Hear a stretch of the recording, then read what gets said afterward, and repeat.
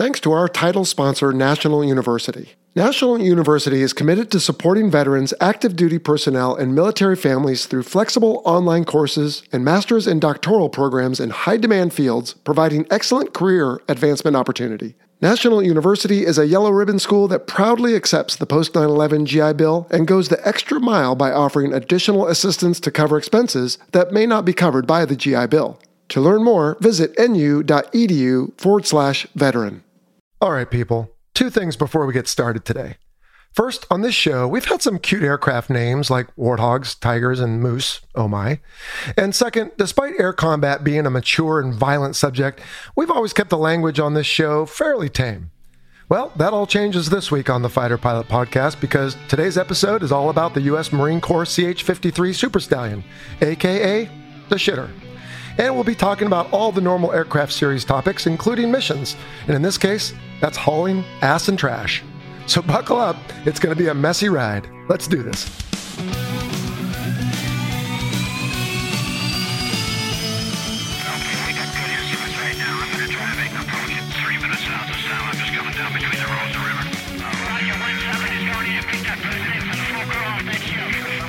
Strap in for the Fighter Pilot Podcast, the internet radio show that explores the fascinating world of air combat, the aircraft, the weapon systems, and most importantly, the people.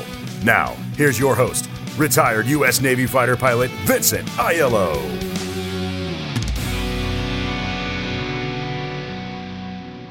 Hello and welcome to the show, everyone. I am your host, Jello, and this is episode 122. We're talking about the CH-53 Super Stallion. And yeah, there's a little language on our upcoming interview with our buddy Twitch, but not to worry. It's nothing worse than what you heard, and certainly it's probably nothing worse than what you hear on television or on the playground these days. Anyway, hello, how's it going? Gosh, it's been several weeks since we had a chance to chat. I guess I last rambled with you on the beginning of the AH-1 Cobra episode at the beginning of September, and a whole lot's happened since then. We had Tailhook in early September. You heard Boat talk about that on the commemorative Air Force episode, and that poor guy was like a fish out of water. Hundreds, maybe 1,000 or more naval aviators, and he was one of only a couple Air Force guys, but he did real well, as did the whole BVR team. We all met there and had a lot of fun and accomplished a lot. Then in the middle of September, we had the F-14 Tomcast debut, and now we're up to episode 3 on the AUG-9 and AIM-54. Crunch and Bio doing really well on that. Let's see, we had a blog last month, and I'm working on one for this month. Last month's was called Just Thoughts. It was from a crew chief from the early 80s that we repurposed. And for this month, I'm working on one. Well, you just have to wait and see what it's about when it comes out. And then let's see, then we had, like I said, Boat's commemorative Air Force episode, which was really great. And he had a little bonus about the Houston Air Show after that. But he did have one listener question. And before I get to this response to it, let me just say I would have answered it the exact same way, because when I flew the F-18 and the F-16, we did not have any RNAV database in our aircraft. But listener Yankee Whalen from Canada wrote me and he said, I listened to the CAF episode and heard Boat say fighters don't have an FMS database. Not true. I have flown the CF-188, and if you remember, that's the Canadian F-18, and both versions of the Super Hornet, and they all have RNAV databases. You can type in the air route, fix, airport, SID, star, or approach, and away you go. It's really good if you run into an emergency on a cross country. One button will show you the closest airports sorted by proximity, length, and availability of cables, which are barricades, the arresting gear that can bring you to a stop. While the TACAN and ILS are the primary approaches, Yankee continues, the decommissioning of many traditional nav aids and air routes has made this an invaluable tool for getting across the country and into smaller airfields.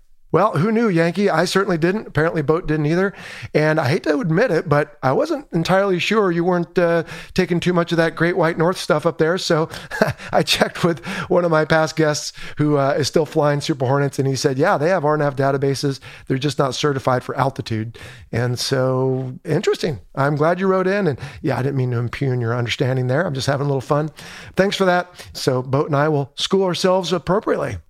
All right, let's see. That was based on the CAF episode. Then at the end of September, we closed one of our Facebook groups, the Trading Post. I don't know if you were in on that or not. The idea was it was like a swap meet for military aviation memorabilia. Just was too much work, and we're trying to simplify, and it wasn't really having much of an impact. So we closed that down. Sorry. Then in early October, you probably heard about this, we lost Mr. Crawford Hicks.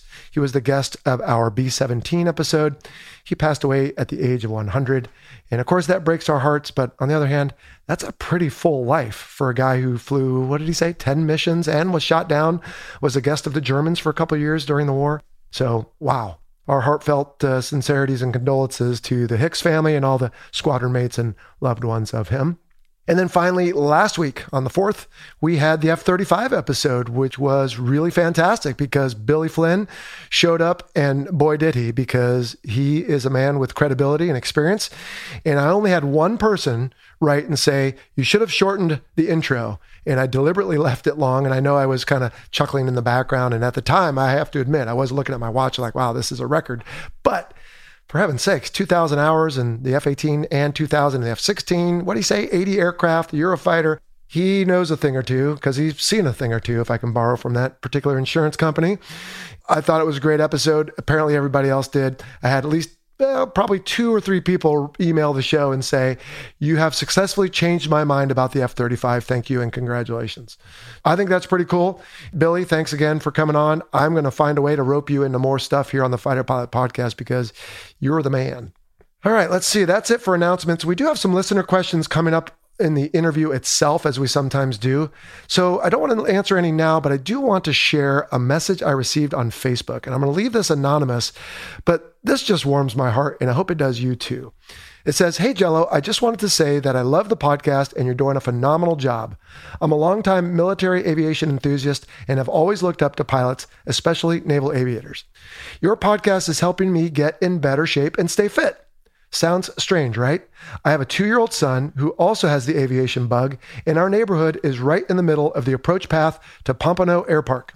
So 5 days a week, I grab my Bluetooth speaker, pop it on the stroller, throw on an episode of the Fighter Pilot Podcast, and start walking. I'll walk and listen to the podcast with my son while he points out all the planes that fly over.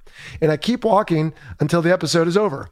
Because of this strategy, get this, I've lost 40 pounds over the last few months, and my son loves it. At the same time, every day, he grabs my Bluetooth speaker and hands it to me, climbs into the stroller himself, and looks at me like, come on, let's go, Dad. It's my favorite part of the day. Also, he loves the intro. I do a little carrier catapult launch for him during the intro. I'll stop the stroller and have it vibrate, shake a bit as the engine spools up in the intro, and then do a quick sprint with the stroller as the intro really breaks in with all the comms. He loves it. Thank you for everything you've done for this country. Thank you for everything you do for your listeners. And most of all, thank you for making such amazing content. Your podcast really has a great impact on my life and has brought me even closer to my family and helped me get in better shape. Parentheses, bet you don't hear that last one too often. I wish you and your family well and nothing but the best. Keep being awesome. You're a great role model." Well, I probably should say who this is, but honestly, I couldn't remember who it was because I had said thanks and copied and pasted it and deleted it. But you know who you are. Thank you very much. And to everybody, let me say this. So at Tailhook, I had people come up to me and say, "You're Jello. I just got to the fleet. I've been listening to your show all through flight school. Thank you." And they're shaking my hand. That means so much to me, as do messages like this. People tell me how great this podcast has been for them, but let me just thank you because it has been a huge blessing for me. I mean, I get to serve people. I get to meet people. I even make a little extra money, which is great, but it's just such a blessing. I just thank you, all of you. One more thing I just remembered about Tailhook, by the way. If you listened to episode 4, you remember Bloach talked about his pilot in the F-14 when we talked about ejection seats was killed in the mishap, that Bloach survived. And we talked about his sons went into the military. Well, one of Basher's sons came up to me at Tailhook and introduced himself. And we talked, and I hate to admit it, but I was just being sappy and I'd had a beer. So I gave him a big hug at the end. And I said, thank you for stopping by. And thank you for just everything. It's awesome. So this show has been a blessing to me. And if you appreciate it too, then it's a win-win. Awesome. All right, enough of the sappy stuff. Let's get to this manly CH-53. Now, 2 things before we listen to the feature interview. Right away, you're going to hear me and Twitch struggle with some public math. So I had a chance to write this down. 3 times 12 equals 36, plus 5 is 41 months. So don't throw anything at the speaker in a moment when you hear me struggle with this. And secondly, look, somebody probably on YouTube is bound to point out that my guest mispronounces a particular word, not just once, but several times. Look, we all have our isms. Please, don't be that guy, okay? With that, let's get to our interview on the CH-53 Super Stallion. Hit it. All right, Twitch. A month ago, sitting in your very seat there was Jay Hoon talking about the AH-1 Cobra, and we were marveling that it took, I think, 18 months or so to get that episode. How long have you and I been working at this? 2018 was the last time I think I checked some emails. I couldn't find anything much past that. Well, there was a bunch in the middle, but yeah, March of 2018, I was brand new to podcasting. I'd reached out on that super group that we're supposed to not talk about. You responded, and I don't think we've met before today, but we talked about meeting in Miramar or getting a crew chief or something. But anyway, long story short, here you are, and thank you. Hey, it's great to be here. Lots happened in, the 26 months? Oh, my gosh. Well, let's see. Yeah, March to 21 would have been 3 years, and another 5 is 29-ish, right? 24 plus, anyway, public math. But, yeah, exactly. That's what I tell the passengers, yeah, too. Exactly. So anyway, Matthew Bowman, you're a lieutenant colonel in the United States Marine Corps Reserve. Correct. And you flew the CH-53. Super Stallion. All right. Well, you are our guest to talk about that today. And as you and I were talking a little bit before we hit record here in our studio in San Diego, we decided I wanted to call it maybe like the H-53 blank Stallion because there's so many. But I think with your experience and everything, we'll probably just call this the CH-53 Super Stallion. Yeah, let's just do that. Specifically the Echo variant, if somebody wants to get in the weeds for it and stuff. You know, there's many variants through the development of this, and even more forthcoming on that. All right. My specialty is the Super Stallion. That's what I got my time in, about 1,100 hours. Okay. And the Mighty 53, as I joke, we'll get into the mission, but it's big enough to lift your house if you piss me off, or barely big enough to carry my ego. Depends who you talk to. Fantastic. All right. Well, we'll keep it to the CH-53 Echo mainly since that's your experience. But before we get to that and all the variants there, let's talk about you. So we know you've got some hours in this thing. Where are you from? What did you do in the military and what are you doing now? So I was prior enlisted in the reserve, so that's where I started my career, and then went through college. So I graduated University of Minnesota St. Cloud, the Fighting Huskies. If anybody knows Division I hockey, that's what they're known for. Okay. So then I did the platoon leaders course to go through OCS to get my commission as a second lieutenant, and then flight school, just like every other Gold Wing aviator out there. So I wanted to fly, didn't matter what I wanted to fly. I might have told an inspecting officer during, an OCS inspection when asked what you want to fly, and I said I'd fly a truck with the Marine Corps, put wings on it. I just wanted to fly for the Marines. And then here we are, selected helicopters after primary, and then 53, specifically West Coast, because I hadn't rolled out West yet, and I wanted to see what this whole West Coast vibe was about. That's where I spent most of my career, was at Miramar. Okay. So I flew initially for the HMH-66, the Wolfpack, and then did a couple of deployments to Iraq with them. Did a FAC tour as a forward air controller with 2nd Battalion 1st Marines, Nice. and then came back to the Warhorse, HMH-465. Went to Wing for a little bit, did a staff tour till I went to the reserves, flew C-130s for a few years with the Yankees out in New York, and then came back to Wing as a reservist, and then now I'm over as a division air officer. But I also fly for a regional airline, and that's where we are today, sitting in the studio. Fantastic. That is quite the pedigree, man. And I'm really looking forward to learning about this aircraft because, it's cool. It's big, it's loud, it carries a lot. I'm really looking forward to learning about it. So why don't we jump right in with, again, we're not counting on you to be the expert of the all H-53 family. And I think there's some other terminology like S-65 or something like that. But that's the FAA designation, the S-65 or S-80, depending on what variant and gross weight, some bureaucratic stuff that I'm not familiar with how they determine that. But basically, it's a Sikorsky product. Yeah. Sikorsky, made by United Technologies out in Connecticut. Great aircraft, great capability. I think the first time I looked inside a 53 with all the analog gauges, steam gauges, as we call them, I was kind of intimidated. I'm like, I got to know all this stuff. My eyes were burning just because there's information overload. Again, squirrel, shiny object. Well, we'll get to the Twitch call sign in a second, but all right, so keep going. I mean, the H-53 started somewhere. Tell us what you know about the background. Well, you have to really talk about the history of helicopter development, especially for the Marine Corps. Going back to like World War II, there was the need identified that, hey, we need to move troops and cargo and ass and trash across the battlefield. We got into Korea, and this whole thing called vertical envelopment concept came along. There's historians with pedigrees and PhDs that could go ad nauseum about that. But then we get to Vietnam where it really became implemented and tried and tested. You know, you see a lot of videos with the UH-1s coming in, developing troops, but the 53s really came in as the Jolly Green to haul mass amounts of troops and beans, Band-Aids, and bullets around the battlefield. And then, you know, the trap missions or the rescued the downed aviators or casualty evacuation. So Vietnam is where the 53 really came into itself. There's a little bit, you know, Soviet competition because they were doing some heavy lift stuff, because Igor Sikorsky, you know, way back then started the helicopter involvement, but he came to America. And then after Vietnam was really the push to develop the 53. And just like anything, you have different variants, slap more equipment on, more capabilities. And then today we get to the Echo. It's more recognizable because of the fuel probe. And it's just this big lumbering beast with 1 million parts moving. All of them are moving but one, and they all want to move in separate directions. A lot of super glue holds that together, bubble gum and duct tape. Yeah. All right. So as you already alluded, it's been used for a lot of different missions, but again, we're going to hold you more to the CH-53 Echo side of things. So what's the bread and butter role for the Marine Corps? So I've seen this thing hauling external loads, internal loads. It's like you said, hauling stuff around the battlefield, huh? You know, the Marine Corps has 7 functions of aviation, and the 53 specialty is assault support. Ass and trash, as we said, heavy lift, external. Like there's videos, there's pictures of the 53 out there carrying a couple LAVs around, artillery pieces, back when the engines were new. Obviously, not such the case, but we're still hauling vehicles around, external sling loads, so we'll have big cargo nets of a lot of ammunition, a lot of food, Gatorade, Diet Coke. If you're Twitch in Iraq, always had to have the Diet Cokes. But carrying those around, especially out to the outlying FOBs for the grunts, because our bread and butter mission is supporting the warfighter on the ground. That 03 trigger puller that Jay Hoon talked about.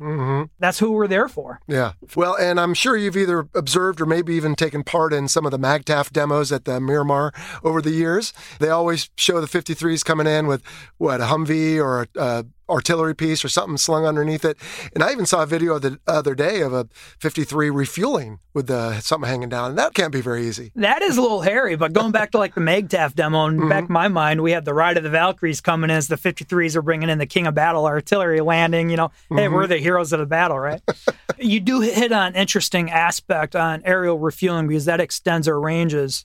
And having been on both sides, you know, flown the C-130 and the 53, the 53 is best known for that capability because, again, demonstrating the aerial refueling capability while sling loading cargo underneath, that's more easily recognizable. But I will tell you, though, doing aerial refueling behind a C-130, it can be a little hair-raising a little bit, a little stressful, especially if you're in some turbulence like hot weather, hitting some thermals and you're bouncing around, or even at night, you're on the Amvis goggles, night vision goggles behind the C-130, and you're looking for your landmarks, you know, either the lights of the wings or the markers of the exhaust. There's some pretty tight clearances. And I think at one point I was looking at the NATOPS manual just to refresh myself. It's like just a slight, you know, frog's hair move of the cyclic or our stick, you know, and that main rotor arc is only able to move 6 inches because we're on the edge of our power envelope. The C-130's hanging off of their prop blades, you know, because they've slowed down with, you know, their flaps out, which they don't like to do. So it's a delicate ballet. Yeah.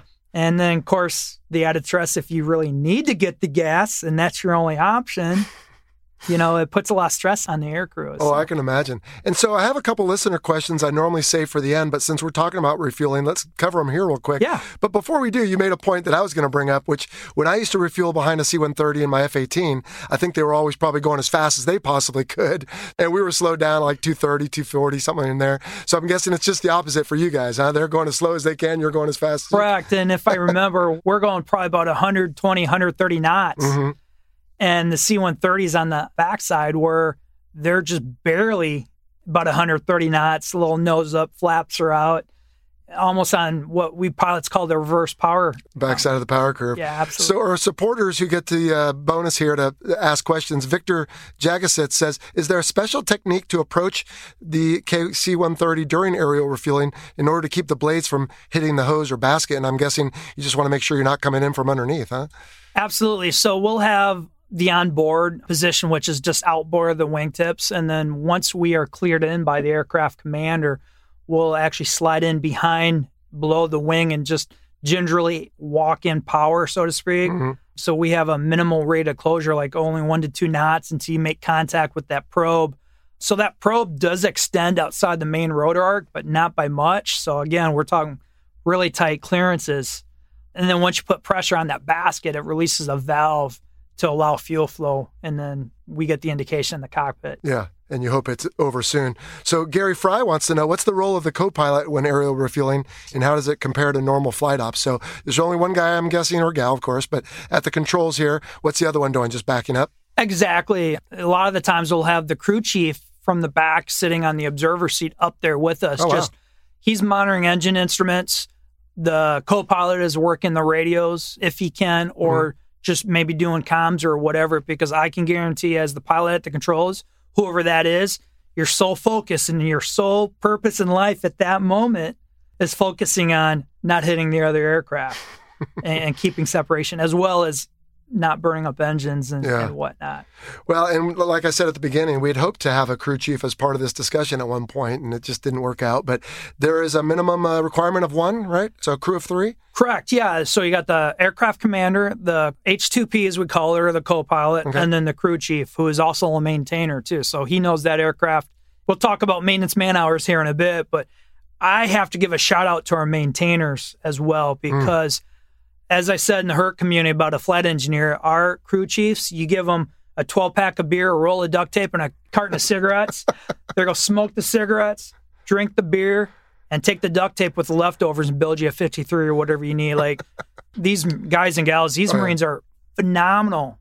I mean, it takes a college degree to break these aircraft and a high school degree to fix them. Like, these guys come out of school, then they get to the fleet and start working on aircraft, and they work long, hard hours. Oh, yeah. We recently released an article on our website, a blog about it. And, why do they do it, right? Because you and I, we get the joy of flight and all that. But those folks that work so hard and they're stuck on the ground, with the exception, like you said, of your crew chiefs. But yeah, I'm so glad there's that full team. And certainly the Marines embody that more than any other team, because you guys are all one fight. So that's pretty awesome.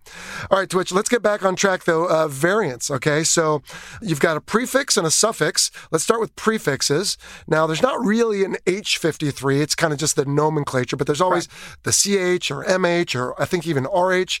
What can you tell us broadly about some of those? Broadly, like the CH cargo helicopter, okay. The prefix implies as it sounds. The MH is the Navy variant, is more the mine hunting or mine helicopter, because the MHs will pull a sled behind the helicopter for mine detection, mine destruction. One of the differences between the MH and the CH, looking at it, is the CH, the Marine Corps version, has the external fuel tanks on the sponsons. You take those fuel tanks off, and the bat wings, which carry those, you just got the sponsons, which is where the landing gear's at, and internal fuel tanks. That's the MH version right there. Okay. The RH, I don't know much about. That's kind of the Air Force Special Operations capability, the Pavlo.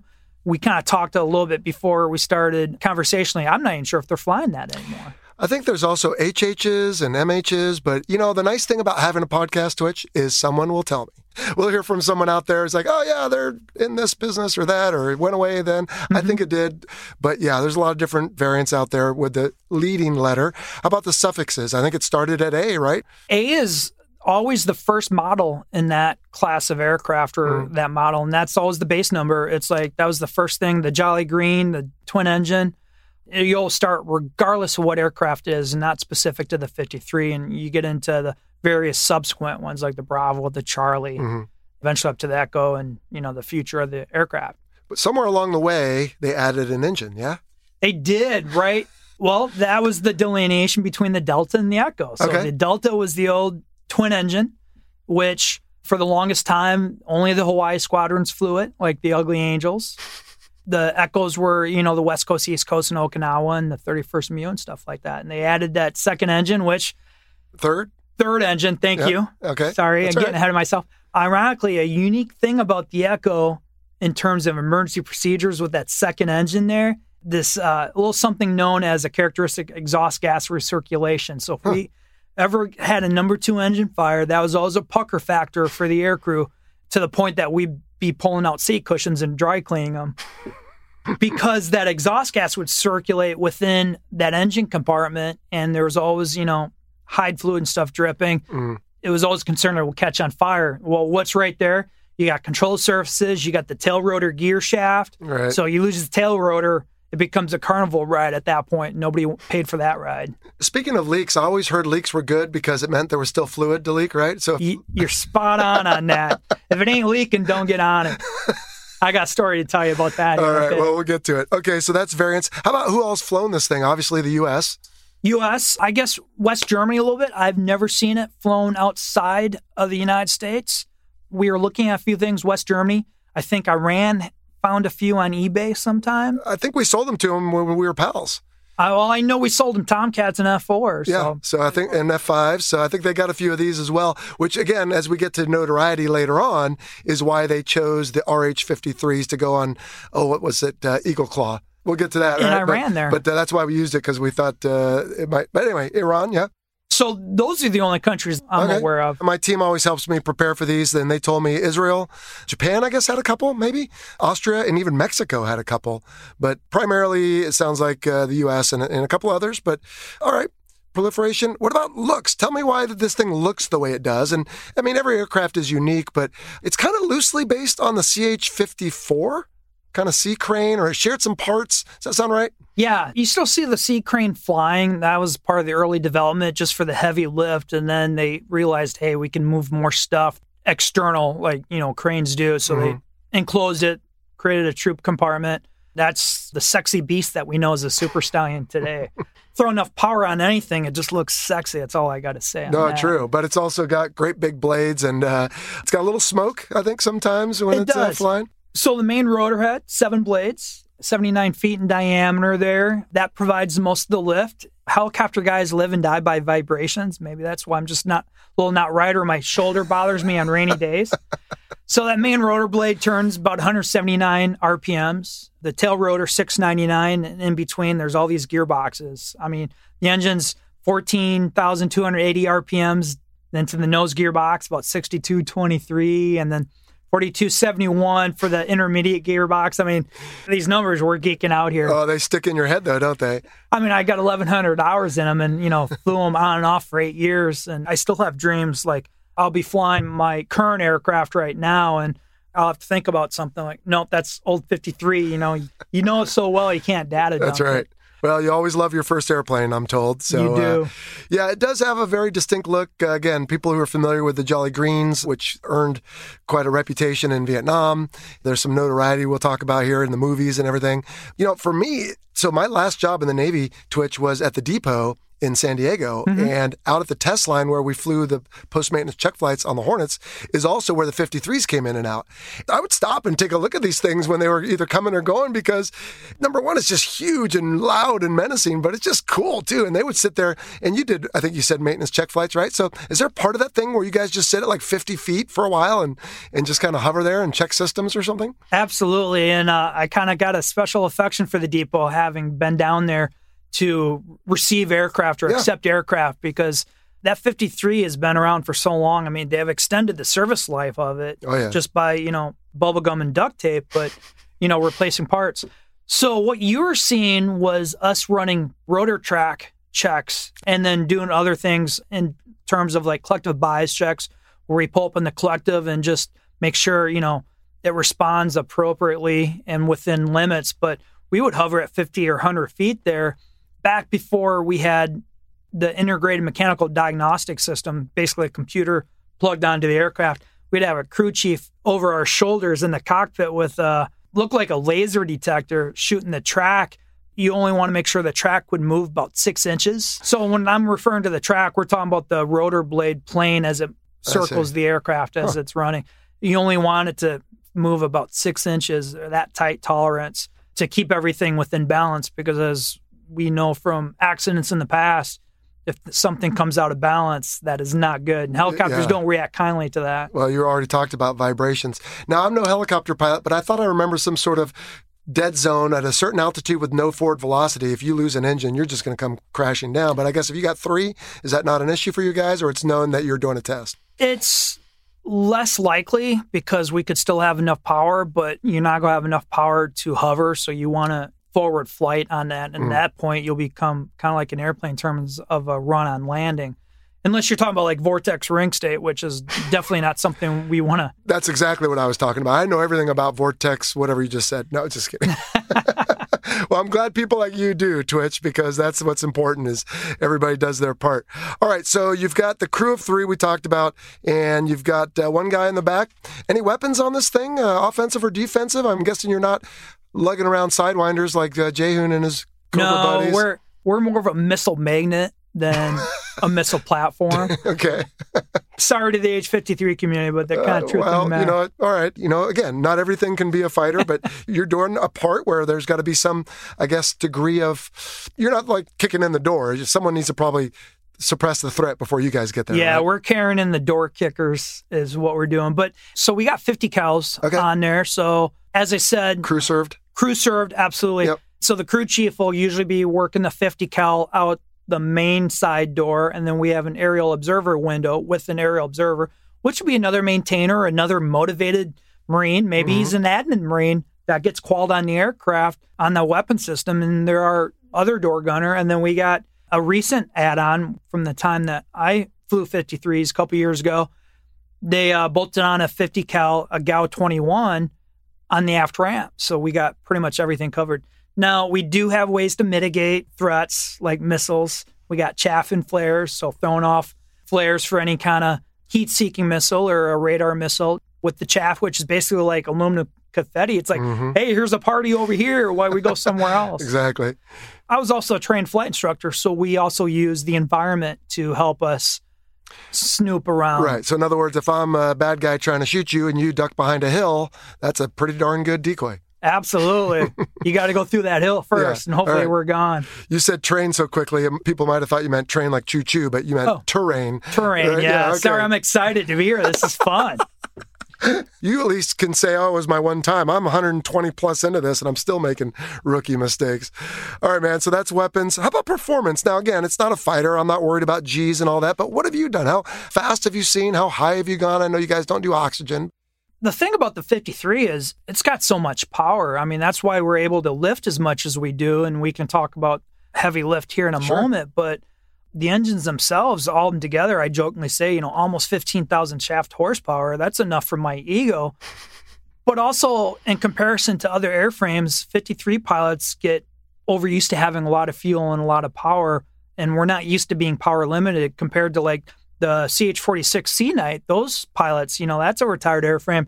If those guys put on a 5-pound box, they're sitting there with a pencil and public math like, all right, we have to burn down 5 more pounds of gas. We can only go so far. So they're really getting into the nano details. We're like, hey, man, we got 15,000 pounds of gas. We can go for 3.5 hours.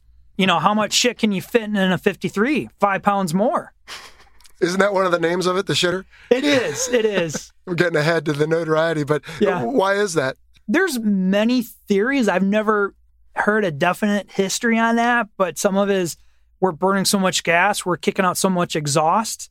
It looks like it's shitting. We're carrying more shit. Or like we said, if it ain't leaking, don't get on it. It'll piss on yourself. You guys are hilarious. All right. So I guess when I was doing some research, they were trying to get a helicopter to lift like 20 tons. And there was some helo in Russia that did. It was like its own mini space race. But you guys, they always wanted you to be able to carry some big amount. But when it comes right down to it, you're not going to be carrying a tank around. And you guys are out of the tank business, as I understand. Yeah. So the Commandant's new realignment plan. Okay. But you can carry, again, a Humvee, a AAA piece, a pallet full of, or a bunch of pallets probably full of stuff. What's the actual load like? So the actual numbers is 36,000 pounds total. Wow. So we have a couple different external hook systems. We can either do things single point system that there's one big hook underneath the main gearbox and we open up a trap door and that single point sling goes down through the center of the aircraft. That can up to 36,000, or a combination between 2 hooks that are fore and aft of the aircraft, a total of 36,000, but no more than 21,600 pounds per hook. And that's how we would carry like the vehicles or the artillery pieces through the dual point system. The single point system, might be a netted load of like Gatorade, exercise bikes, pallets of food, water, any kind of combination of things. And I assume in an extremis, you can get rid of the load and go do what you got to do? Yeah, absolutely. Okay. Called pickling it. There's been times where, unfortunately, that dual point has had a history of trouble where the no load sensor is too good, where if we're in a turn or it senses no load, next thing you know, we're like, where'd who go? And there goes the load. Oh, no. Is there, I'm guessing, a whole specialty of folks, maybe it's your crew chiefs, who know like how to load something? Didn't I see once, I don't know why I ask it that way, but like if you're carrying a part of an airplane that still has its wing on it, then that thing can start spinning around. And did that happen once? Like it got some lift and flew up and hit the blades or something funny? I don't know. It did. I don't know the specifics on that, but a lot of those loads that we external have been flight tested by flight test pilots. And we have what we call the sling load manual, which tells the helicopter support team, the Marines on the ground, they're logistics Marines putting these loads together, how to prep the loads. And then we refer to them, the air crew refers to them to make sure we can carry it or how we should carry it. But you're absolutely right. I knew back in Iraq, I wasn't part of the mission, but some of the more senior pilots were, where they actually had to pick up, if I remember, at a down CH-47 that had a hard landing and carry it out during Operation Iraqi Freedom and stuff. So we do carry other aircraft, not C-130s, that's kind of the limit, but almost anything up to that point. I mean, and those aircraft are stripped down, like the main rotor blades, empty of gas. And everything, yeah, for sure.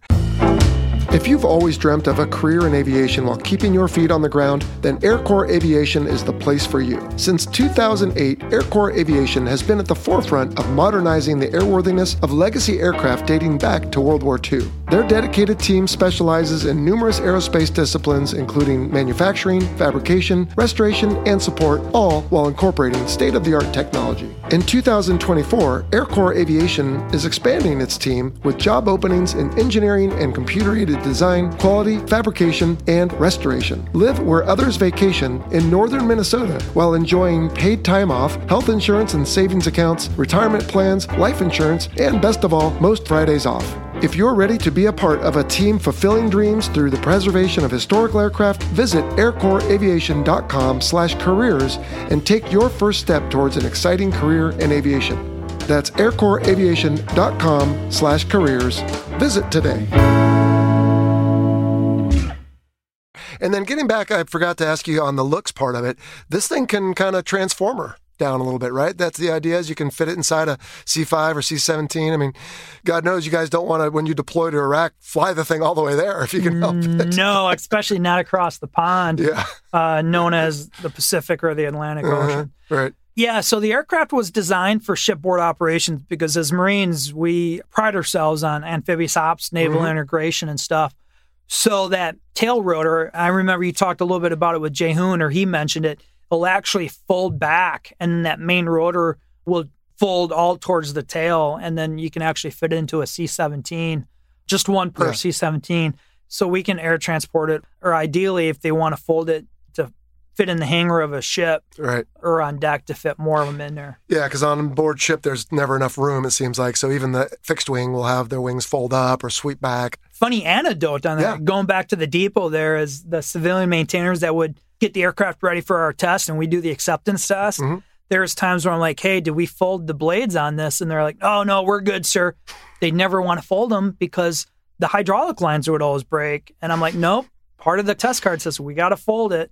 And they'd roll their eyes and like, oh, we're working weekends again. Because what would happen? Sprung a leak. I'm like, all right, guys, we're done. We'll see you on Monday. I tell you, just a quick shout out to those guys. It was always fun to see a new 53, and by new I mean out of rehab, if you will, because it was brand new paint. It was like a new car, and then invariably you guys would fly one in to go through next. You'd see the before and after. You know, it was well worn, well loved, so that's good. All right, getting back to performance, you avoided my question. You're well on your way to being a politician, buddy. Sorry. Fastest and highest. Oh yes, all right. So the VNE or the max speed is 150 knots, but normal cruise for us was about 130 knots comfortably. The highest that I've flown it, and I remember from NATOPS, was about 10,000 feet, and that was something about limited for the generators. Okay. Now, there was one time I remember in Iraq, we were coming back from Korean village out by the Jordanian border heading towards El Taqadum there, and there was a big dust storm that we wanted to get above, and we're like, we'll go up to 10,000 feet. we could barely get above the dust storm, but we're at 10,000 feet in there. A helicopter, especially during the summer, had enough power. I mean, obviously with forward flight, performed relatively well. So this beast, she is loved. She's been tried and tested. It starts getting cold up there, though, and then you've got a limit on how long you can spend with oxygen and all that. But, absolutely. But I can tell you that 5-10 degrees cooler was like... Oh, that was a blessing. Club Med back in the day. Can you pull many Gs in this thing? Obviously, you don't want to, but... No, I mean, you'll feel it in a turn stuff, but it's not made for pulling Gs. No, for sure. All right, how about strengths and weaknesses? And I always have to caveat this, so let me just ask it this way instead. What was your favorite thing about it, and what was the one thing you wish they had fixed and they never did, maybe? Just, it's a very stable IFR platform flying in instrument meteorological conditions. It's got AFCS. Explain that real quick. I'm sorry, automatic flight control system. Right, so it really works to stabilize a lot of your inputs. It's hydraulically actuated flight controls and rods and linkages and stuff like that. It makes the pilot workload, you already work in flying a helicopter, but it makes it a little bit more easier. So absolutely love that aspect of it. All right. On the flip side, same thing. If you lose your flight control, automatic flight control system, or, we'd always train by turning off the hydraulic boosters, then you're really working. I mean, we call it steering the pot, trying to land that thing. And you can't see me in the studio, but literally you're putting your whole body into it. Playing the drums. Every limb is busy. Yeah. I bet that could be a lot of fun at the ship. Did you deploy on a ARG or whatever? I didn't deploy on a ship per se. Yeah, to do landings, right? We did landings. Yeah. I did some short-term or short-time shipboard ops. Okay. In support of various fleet weeks up and down the West Coast. Yeah. One of my favorite stories is we were on the Bonhomme Richard. She just came out of the yard and they were trying to get recurrent on shipboard operations. So we steamed up with them to Seattle, supported Fleet Week with the CO. Seafest or something? What do they call it? Yeah, something Seattle like Seafest. Yeah, because San Francisco does a Fleet Week. But anyway. Absolutely. Yeah. And then the CO flew back early to welcome part of the squadron back that was coming back from the 31st MEU in Okinawa. Okay. And he's like, all right, you bring these couple aircraft and these Marines back, and we flew cross country down the West Coast. Best 4 days of my life as a captain because I was large and in charge. There you go. Is a landing aboard ship, is it somewhat administrative or in a jet community, of course, we're all a bunch of prima donnas, right? But we always bellyache about the night carrier landings. But were your landings administrative or was it pretty challenging? I would say nothing around the ship is administrative, just kind of like you. Just because of the risks and the challenges involved, even as we call them, day ship landings can be challenging because you could be in close proximity to the superstructure, other aircraft. And if you're not familiar with the ship, like I've been on ship a little bit, but there's Marines that deployed on the ship and they got many more landings than I do, but just doing simple bounces during the day. And then you add the complexity of night, like, we talk about like low light landings and stuff where you turn off the lights in a room and you kind of have some feeling or an idea, or looking through a night vision camcorder, I guess is the best way to describe it. Just adds a layer of complexity to that. And like you said, I mean, you're working in such close, confined quarters on the ship. All it takes is some airman or a young private to run into the LA right when you're trying to land. And then, of course, if the ship starts moving, crazy winds. So, yeah, a lot of variables there transpiring against you. All right, so I might have to circle back with you on this one, Twitch. So your biggest complaint about the Super Stallion is if you lose the flight controls? Is that what you're going with? Well, we'll talk about the greenhouse they call the cockpit too. Because all the glass. All the glass. And the sun's beating in on you. Especially in the desert there. I mean, when I was a co-pilot, a helicopter aircraft commander had a thermometer on his watch and it quit working at 130 degrees. And I'm like, it's got to be hotter than that because, we drink gallons of water at the end of an 8-hour mission day or something like that. What we do in the ring route, just going from fob to fob. You sit there and you can't peel yourself out of the seat because you're just so tired and you're so hot. You're like, I just need the courage and the gumption just to get up right now. Crazy. And stuff. But going back to the flight controls, though, is we trained to it. We never trained enough because it's one of those things like you stick your finger in a light socket. Like, I don't want to do that again. You're adverse to that, but you got to force yourself to train to it. Yeah. So it was always a challenge, if that makes sense. When you guys were deployed like that, I was somewhat surprised. I don't know why. When Jehoon talked about his pistol and M4, did you guys do the same? Do you have some? We did. We all had M4s that we carry with us as well as our M9 Beretta pistols that we'd have with us in our flight gear. I'm ashamed to admit that until I deployed to Afghanistan in 2009, I didn't know what an M4 was. I thought we still used M16s. So I'm familiar with an AR-15. So for anyone listening, the M16, I guess, is long gone, but an M4 is very similar, I guess we'll say. So it is. It's still a 5.56. It's just a carbine collapsible stock version of it. All right, man. My favorite part. Actually, hold on. Strengths and weaknesses. I don't think warn you, but you heard Jae-Hoon talking about it. Maintenance man hours, cost per flight hour. Yeah. I've got a resource so I can look at it. But are you prepared to talk about this? I am a little bit. So if I remember right, and some of my numbers were a little bit dated because couple years old. Yeah, last time I talked to our wing staff and stuff, but at one point the F-14 was the maintenance hog of the DoD for maintenance man hours. Then that retired. The 53 kind of moved up, and I had heard anywhere from a ratio 15 to 1. So every one flight hour that I flew, 15 maintenance man hours, which could be, one maintainer 15 hours or 3 maintainers 5 hours to get that aircraft turned around or to fix. That was just if it was just minor glitches. If it was something major, I mean, that aircraft could be down for quite some time, especially if it was a gearbox change. Yeah. Because there's so much that goes into that. I think it was always, right, there's lies, damn lies, and statistics. Well, what do you count? What do you not count, right? So in other words, it's not a 15-hour turn every time you fly it, just to refuel it and check the hides and all that. Right. But when you factor in whatever you decide to factor in. And there's different levels of inspections, a daily or a turnaround. Right, that's right, yeah. Probably bringing back some memories for you, too. Yeah. Except it always struck me as interesting that a daily, I think, was actually shorter than the turnaround or something like that. Anyway, maybe it took less time. I forget. But yeah. All right, notoriety. Dude, I should let you go first, but I've been waiting for this for so long. I'm so excited because when I was a kid, I loved Firefox. Clint Eastwood. Yes. Big fan. And I always wanted to know what that airplane was in the beginning. It's got to be a 53. It is. And we talked about this and we had to Google it just to make sure. But yeah, it's a 53 Delta. All right, so the 2-engine, 6-blade. Correct. Prior to the E, obviously. And he's out, in Alaska jogging because he's had his crazy life and they need him back to go steal this thing. And then, of course, the guys look cool with their masks and everything. Because he's the one person that can do it. It's like the old voiceover, Sunday, Sunday, Sunday. All right, well, where else besides Firefox? And right now people are like Googling, what? Yeah. Anyway, where else have we seen this thing? So a couple other movies, Transformers. Okay. So I had an ex-girlfriend reach out to me one time when Transformers came out, and she's like, so how does it feel to have your profession idealized by an action figure? And I was like, I didn't have an answer for that, but at the time I thought it was pretty cool. So actually one of the Transformers turns into a 53.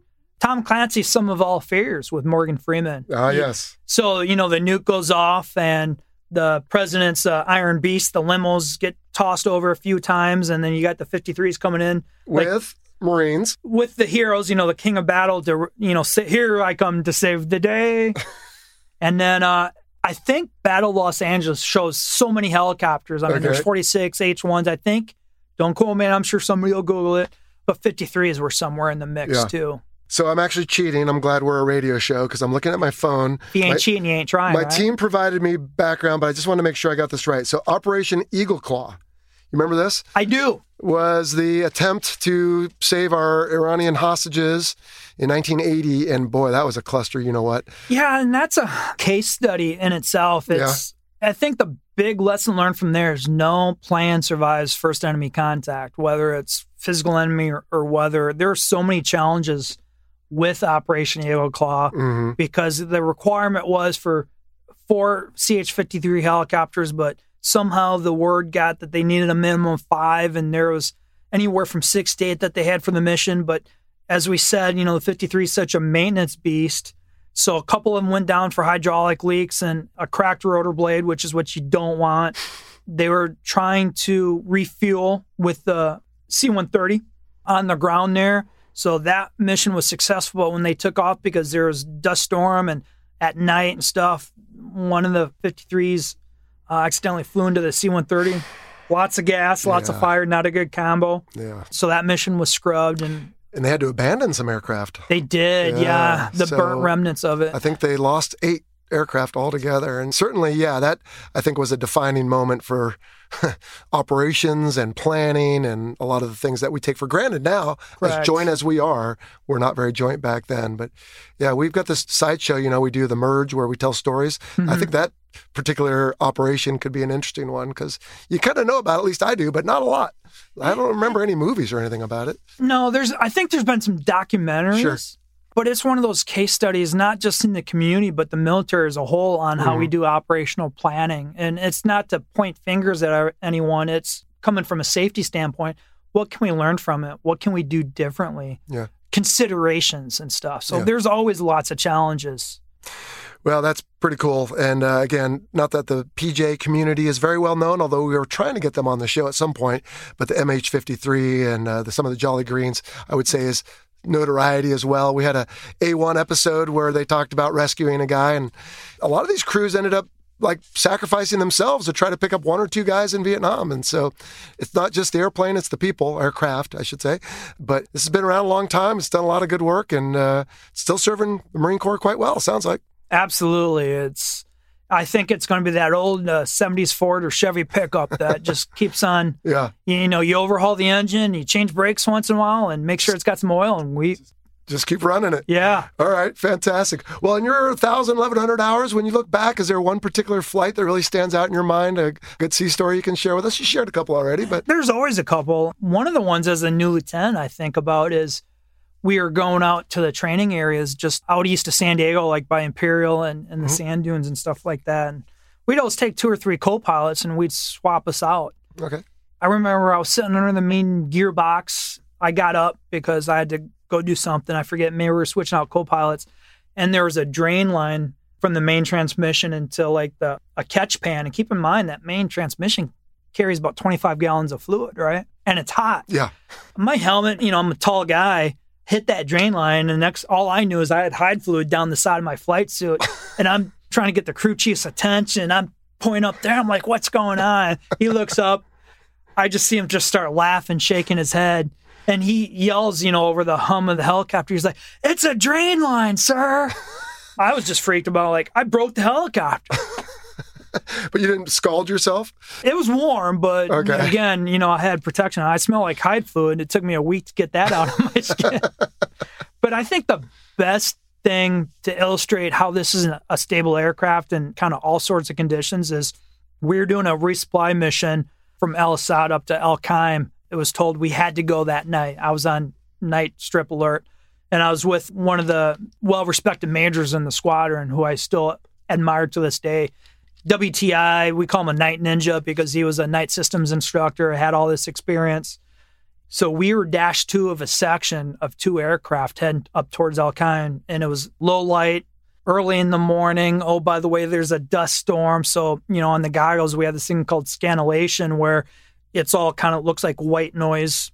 So we're dash 2, and we're just flying off the exhaust plume of the other aircraft and whatever night lights we could have reference to and stuff like that. And I was on the controls, and the major wanted me to retune a radio because we were talking to DASC, or the Direct Air Support Center, and they gave us a frequency change as we got closer to El Qaim. And I think I looked down for a second. It was one of the few times when I looked up, I had kind of like spatial disorientation. Mm-hmm. He had the controls, but that aircraft was so stable because I immediately got on the gauges, and of course, with the flight control system that we talked about earlier and stuff, it gave you a stable platform that I could recage myself and get back in the fight. Yeah. That kind of, was a puckering factor moment, like, oh man, this stuff's for real. And I was a new lieutenant, first time in combat and stuff like that. I'll tell you a quick story like that. I was following a junior pilot, but he was in the lead, and we were flying at night in a left-hand turn, and I was on his right, and I'm by myself, right? It's all on me. Well, I look in at something like you did, and when I did, he had rolled out. Oh. So now he's on my left, but going straight, and I'm to his right going left, and I just see a bunch of airplane and had to do an emergency kind of move, and I think he happened to see me, or maybe my lights go by or something. But by then I'm upside down and pulling away from him and on goggles and trying to get my bearings. And yeah, it wasn't fun. But that's why they pay us the big bucks, right? Absolutely. And we train hard. But He was probably like, Jello, where are you going, man? Yeah. What are you doing? What's wrong with you? Yeah, where do I start? Hey, you know what I didn't ask you? How many Marines can you fit in this thing? Per NATOPS, 55. Wow. That's a lot. With centerline seating. I've never seen that happen. Okay. During the war, we always limited it to 24 because that's what we had seatbelts. Okay. But in extremis situation, one more, right, man? That's right. Is 24 like 2 platoons or something? I should know my ground structure a little better, I guess. Couple squads, squad of 12-ish, you know, plus that's assuming if they have all their gear. Like that 55 is like when I say they're slick. Everybody's naked. Yeah, almost. I don't want to see that. Neither do I, but. All right, man. Well, I've got a couple of listener questions here. Let's do a quick lightning round because we've been at it for a while. Jimmy Rangecroft, I think I can answer this one. He wants to know, is there any kind of artificial flight control system or fly-by-wire? You said there is, and it works quite well. Absolutely. Yeah. I made you the expert in our 30-minute conversation. There you go. I'm going to keep going here. Tom Oates wants to know the CH-53 had some bad crashes and a bad reputation in the media for many years. Bad is his use of the word here. Has that improved at all, or will new model of the aircraft rectify those past issues? I mean, to be fair, every aircraft in development, the F-35 certainly, goes through a lot of growing pains. Was that true for the CH-53 as well? You're spot on with that. You know, the future, the next model comes out, is improving those, but just like anything, with new technology comes new challenges too. So. Yeah, especially if you start changing things. Now it's new, so you got to flight test it, you got to figure it out and all that. All right, here's one we didn't talk about on the looks. Alex Wick wants to know, why is the tail rotor at a slant, and how does that impact stability or performance? Great question, Alex. Well, let's talk about the main rotor blade first. It's actually a 5-degree forward slant just for increased performance, but that tail rotor, the difference, if you look at the tail rotor between the Delta and Echo, the tail on the Delta is actually a little bit thinner than the Echo. The Echo is a little bit thicker, but it's actually a slant to offset the counter-rotating torque of the main rotor blade. Okay. So if you think of thrust vectors or thrust angles, it's actually pointed down a little bit. And it's on the left side versus if you look at like a Soviet helicopter, it'd be on the right side. Oh, wow.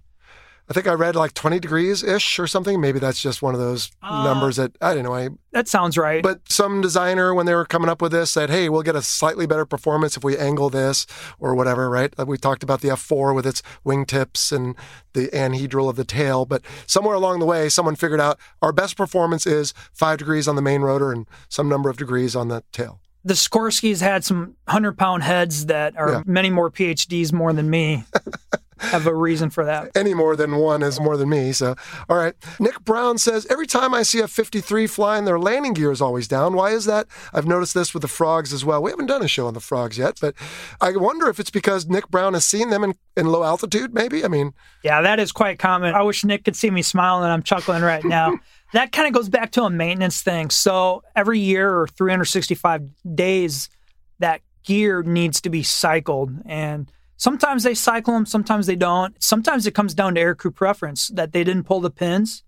As I was leaving the community and transitioning to other things, there was a tendency just to leave the gear pinned because there were some maintenance concerns, but I don't want to broad brush stroke say everything was maintenance. Again, it comes down to aircrew preference, and sometimes they were just going out to do bounces, so there's no need to what we call cycle or suck the gear and stuff like that. Well, so retractable gear, obviously, for fixed-wing airplanes like my F-18 makes a huge difference. Mm-hmm. For you guys, did you notice when you did suck it up, was there any better speed? Or, I mean, there are slight improvements, but the big thing, what we're going to recognize is power requirements because there's less drag. Gotcha. Everything in the helicopter world is the speed of the main rotor, or NR.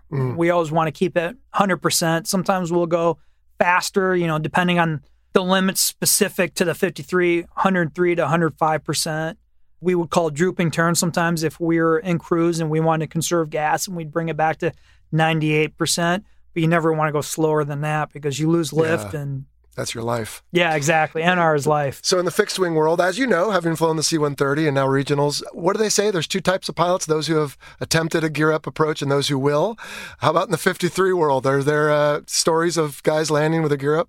Not intentionally. Well, of course. But I mean, you have two people up front and a crew chief. So I would hope this is fail-proof, but surely someone has done it. We're human. Pilots like to think we're infallible and, we're gods, but let's be honest, you get busy. It is part of the checklist. I will tell you, though, there's times where the gear hasn't come down. Sure. And then, we call into maintenance, and 53 squadrons always keep a couple mattresses in stock from the barracks where they'll come in, they'll cargo strap down some mattresses on the deck, and we'll land on it if that gear never came down. But that's last resort because we'll go up and try to do some circles, get some G's to get that gear to swing out in hopes, and, have Tower confirm, is the gear down? Is it not? So if you land on the mattresses, then they just have something to jack it up and put it on stands or something? Yeah, then... Is that even a mishap? I guess it depends on how you do, huh? Was there damage? Hey. Who knew? Who saw it? Did we scrape paint? I don't know. Yeah. And then the last question is a great segue into wrapping this up. It's from Joe Kunzler, who's been a supporter for a long time. He says, what does the new CH-53K King Stallion upgrade from the current helicopter? Now, we talked about the MHC and RH-53 A, B, C, D, and E. Ooh, that was a lot. But we didn't really talk about I think it's just the CH-53K, right? Correct. There used to be a C Stallion, or maybe that was the Marine one, but you guys used the Super Stallion, and now this is going to be the King Stallion. So that is the future of the 53, and that was just starting in development when I was transitioning to fly C-130s.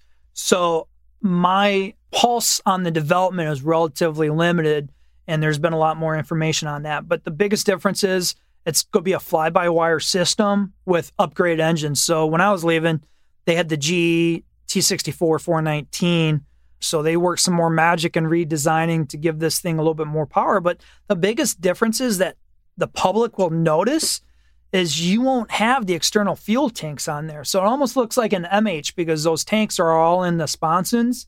But what that enabled the designers to do was to increase the width of the internal carrying capacity, because under the old Echo, we could only carry the old wooden pallets you might see in the back of a truck. They were like 36 by 36 inches. Anything else bigger, we had to break down and hand load. But with the new Kilo, they have the NATO 463L pallet, the big metal pallets you would see rolled onto like a C5 or C17.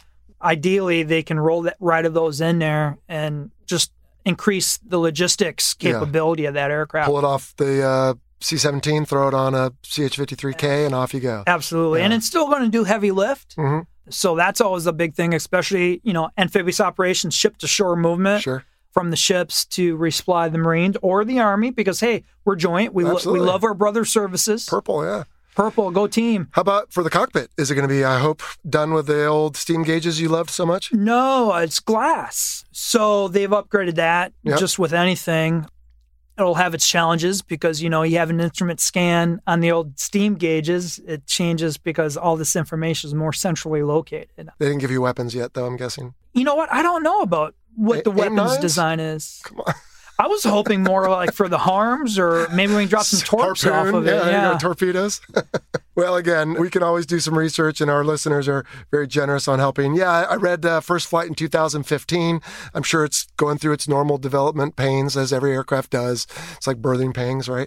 And so, but hopefully it's coming soon, and it'll keep this thing going around for probably a long time. I'm excited to see it fly. I mean, hopefully when the Miramar Air Show kicks back in, they'll have one in a few years. Yeah, exactly. Mm-hmm. Well, that's the future of the 53. What's the future for Twitch? The future for Twitch is airline flying. So life is always getting a little bit better. I look up at a 53 and I'm like, I don't wish I was still flying. I'm like, oh, that was a great experience, great memories. Flew C-130s, flying airlines.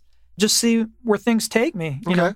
Well, you're still doing the reserves, right? I am. I'm back supporting the ground side now as a division air officer. So I'm bringing all that experience I had into the general staff to advise him in developing, plans or how we can support his commander's intent, scheme and maneuver with air. Not only that, but you're continuing to serve freedom-loving people all over the world, including in the Marine Corps in the United States specifically, but you're also serving yourself, because if you work towards that retirement, then that's a perk you'll have the rest of your life. So that's nice. Absolutely. Looking forward to that. But just like we were talking earlier, it's an honor to serve the great people of the United States. Amen. All right. Well, on that note, before I ask you about your call sign, and I think you said you had a couple, but one quick last look at the 53. What did I not ask you? Or how would you summarize it when you tell people what you flew? Or, what else is there? Obviously, there's a lot we didn't talk about. We know that. But I know you got some notes there. But the one thing that we didn't cover is we can be a flying gas station. We didn't talk about FARP operations. Oh, all right. Give us a quick primer on that. All right. Forward arming and refueling points. So we can carry more gas with internal tanks called Tactical Bulk Fueling Delivery System. All right. 800 gallons apiece. Add those in there, and we can take fuel out to refuel tanks on the ground, Humvees, give the ground personnel more fuel, and we can kick hoses out and we become a Texaco station.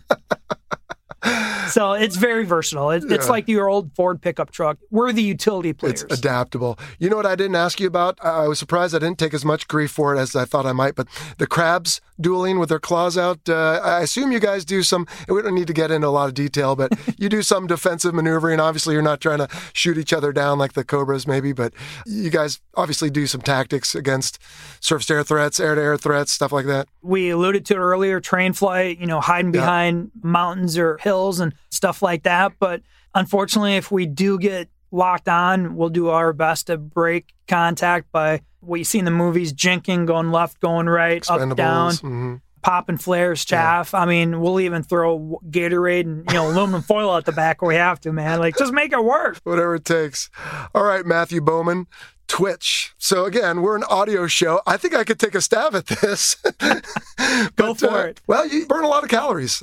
I don't sit still. I was talking with my hands. I just need a big watch. Oh, boy. All right. Did you have any other good call signs along the way? I did. So my initial call signs were Timex, takes a licking, keeps on ticking. And then NASA was a nugget call sign, no apparent situational awareness. I might have gotten upset, unload and show cleared without realizing my first CO was standing behind me in Iraq in the ready room. Clearing turn first before you unloaded on someone. So I just had this voice of God talking over my shoulder and that, "Hoorah, sir, good afternoon. Can I have a few minutes?" And then Twitch, just, shiny object, squirrel, squirrel, squirrel, shiny object moving all over the place. I don't sit still much. Well, that's all right, man. It keeps you thin. Most of the time, yeah. Well, Twitch, you've been a good character and a great addition to the show. I want to thank you for being so patient with me for all these 3.5 years to get the CH-53, and I think we delivered. Awesome. It was a great experience, and look forward to doing it again with you sometime. For sure. And you're here in San Diego, yeah? I am. So all right. We won't let it be 3 years next time. For sure. But, also, we're going to count you as a friend of the show. We'll put you in our Rolodex.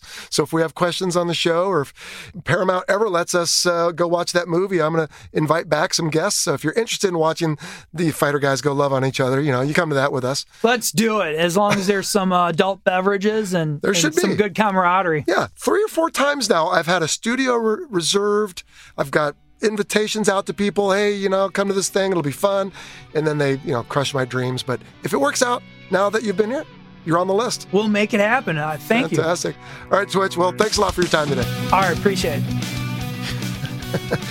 Haha. The shitter.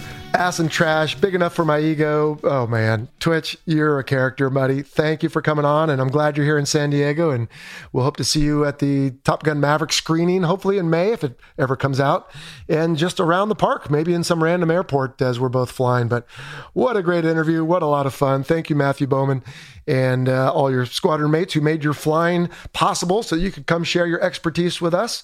I also want to thank Scott over at Studio C here in San Diego. He's hosted us a few times, and he's helping out. In fact, he produces the Tomcast. So a big shout out to him and his studio and all the folks over there. All right, a couple things as I re-listened it to myself there, and you just listened to it. You might have said, what do you mean, Jello? The ship's always moving, if you know anything about naval aviation. And yes, generally that is true. Ships are making steerage or headway when they are recovering and launching aircraft. What I meant there is that the ship starts moving due to the seas. So if you're ever in rough seas and the ship starts heaving or pitching or rolling, and I think those all mean different things, I don't know, but just bear with me. If it's doing anything other than just sitting steady as it's moving through the seas, then it can be difficult. And certainly that is true for us in the fixed wing world, and it sounds like it is for those guys as well. And then also regarding the Wheels Up, Wheels Down thing, somebody did send me on Patreon, because they get to listen to the unedited interviews early, a link to a video on YouTube of a CH-53 that's trying to land with its 2 main gear down, but not its nose wheel. And this thing is sitting 5 feet off the ground in hover power, and there are brave Marines running under it, trying to get that nose wheel down. Man, those guys are crazy. I think eventually they don't succeed, so they just stack up a couple mattresses, like Twitch said, and they set it down gently on that thing. So if I can find a link, I'll throw it in the show notes. Otherwise, just go YouTube it. I bet you can find it. YouTube it? I guess like Google? You get the point. All right, again, I know we left a lot on the table regarding the other H-53 models. You might remember back to the beginning of the aircraft series when I put the FA-18 and then in parentheses Super Hornet, because I wanted to cover all models of the Hornet and the Super Hornet. And then we did the H-60, and then we put in parentheses, I think like Black, C, and J, maybe, Hawk. And the idea here was maybe we would talk about all of them. And, Twitch, I'm not calling you out, but clearly, as you just heard, listeners, he knows the Super Stallion. We'll have to circle back around to some of the Jolly Greens and some of the Pavlo stuff and the Mine Hunters and all that. So just more opportunity down the road. And then for the CH-53K, I did a little research. Looks like it was delivered, 3 were anyway, since October of, I think, 20. It's just about to go into operational test and evaluation. I think it started just this last summer of 21. And if you don't recall that, you might want to go back and listen to our TPS episode, Test Pilot School, or our NASA flight test, where Recce was part of both of those. And we talked a little bit about the differences between the different kinds of tests. So the King Stallion, as it's called, sounds like a couple of those delivered, and they're just starting to make some progress. Anyway, surely enjoy your feedback on the 53 there. I'm sure you have something we either got right or wrong or missed or whatever. Feel free, as always, to email us, leave a comment in social media, and our friend Clint here in the closing bumper will tell you how to do that. All right, before we wrap up, we want to thank our new Patreon strike lead, Brian Lanto. And as always, with all due respect to our friends who complained about the disclaimer, we're still going to do it. And that's right, the views expressed in this presentation are the personal views of myself and my guest and do not necessarily represent the position of the Department of Defense or its components. So that'll do it for this week. Boat will be back next time. Since it's the end of the month, we usually try to get a Warbird episode with him. And I think it's going to be our first foreign Warbird. So tune in for that here on the Fighter Pilot Podcast. In the meantime, take care, be well, and we'll see you next time. So long.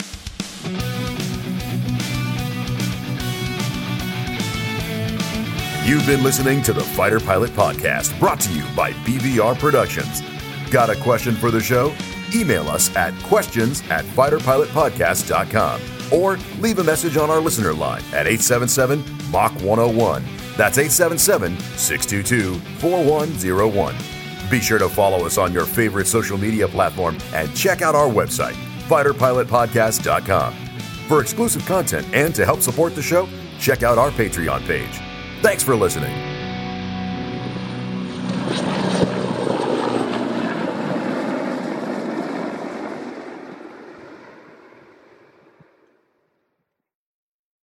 Thanks to our title sponsor, National University. National University is committed to supporting veterans, active duty personnel, and military families through flexible online courses and master's and doctoral programs in high-demand fields, providing excellent career advancement opportunity. National University is a yellow ribbon school that proudly accepts the post-9/11 GI Bill and goes the extra mile by offering additional assistance to cover expenses that may not be covered by the GI Bill.